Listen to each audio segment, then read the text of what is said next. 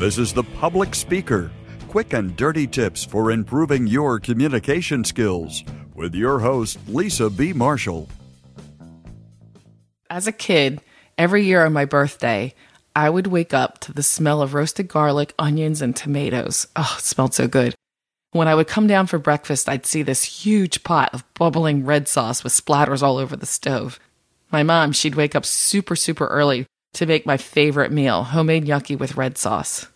Of course, waiting for the sauce to turn the deep red was a torture. So throughout the day, I would beg my mom, with a big smile, of course, "Please, let me test it for you. I can dip a little bit of this Del Bono's roll in the sauce and let you know if it needs anything." It makes my mouth water just thinking about it. What was your favorite food as a kid? So I'm really excited because we have a new sponsor for the show. That's Stitcher Radio. And Stitcher Radio is really cool if you haven't seen it yet. What Stitcher does is it allows you to listen to your podcasts, but on your phone. It works on the iPhone, it works on a BlackBerry, works on a Pre and an Android. And the best part is that you don't have to download the podcast. It just automatically syncs to your phone. So how do you get this? You have to get the app, and you download the app at Stitcher.com/Lisa. That's Stitcher.com/Lisa. And right now they're running a special promotion that if you put Lisa in the promo code box, you'll have a chance to win $100. That was an example of a small moment story. Did I paint a picture in your head? Could you relate? Did it elicit any feelings or memories? When speaking, it's important to always include stories as a way of connecting with your audience.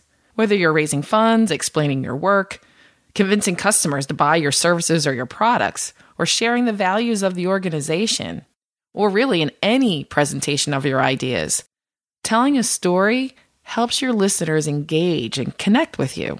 For example, a typical sales presentation, what does it start with? Usually facts about the company, the revenues, a list of customers, etc. Boring, right? Very boring. Instead, what I suggest is that you begin by telling a compelling story of how you solved the customer problem. And of course, the more relatable to that particular audience, the better. The thing is that when you tell a true story, your prospect can relate to the issues faced by that company, and you can talk about how your products and services solve their problems in a way that's not boastful, and really it's much more powerful and more engaging. And when you're creating testimonies, think of story 2.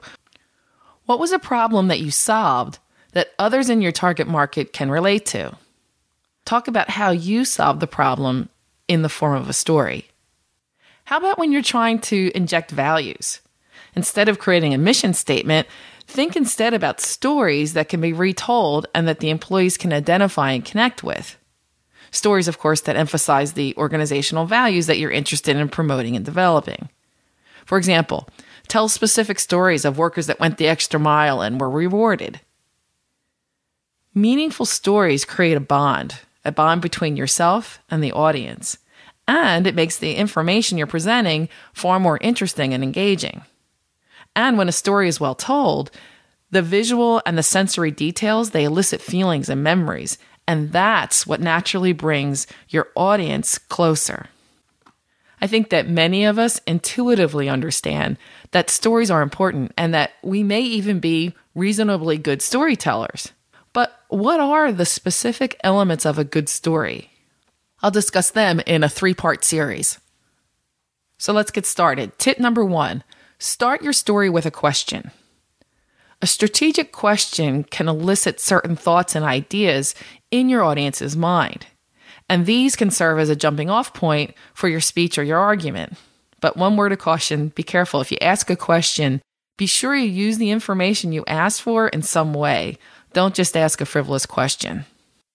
I could have started my story by asking, what was your favorite childhood food? But in my case, I chose not to ask the question until the end of my story because I knew that that would create a mind trip for you, the listener. Really what I wanted was instead for you to be fully present as I was telling my small moment story. I wanted to stir up memories in your own mind, and then at that point, I wanted to send you off into your own memories. We teach children sometimes to start a story off with a weather lead. For example, Even though it was dark and stormy, I was still able to go to the water park because it was inside. The thing is, the weather is something that everyone can relate to, so the strategy does work.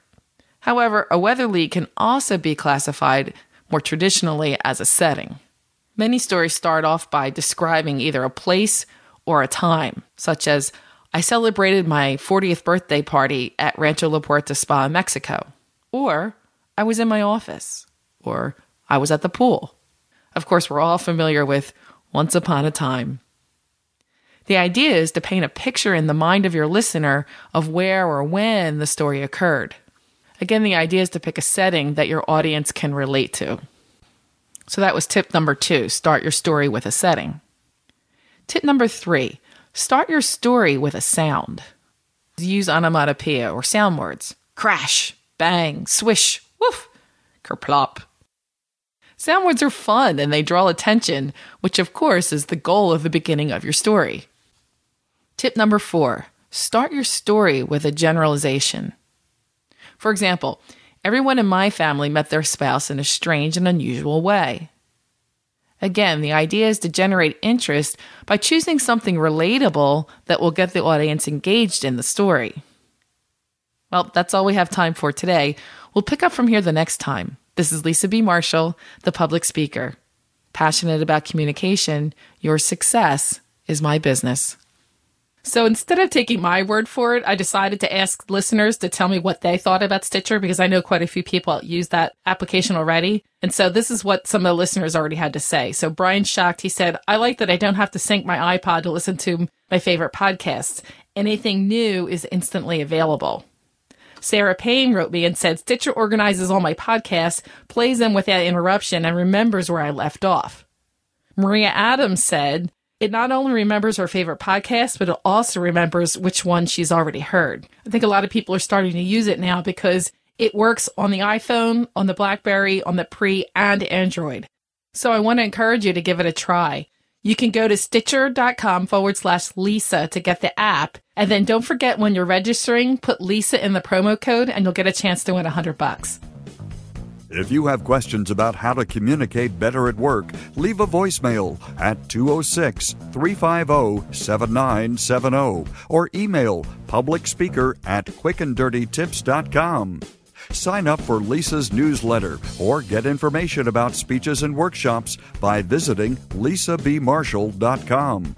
You can find a transcript of this show and links to connect with Lisa at publicspeaker.quickanddirtytips.com.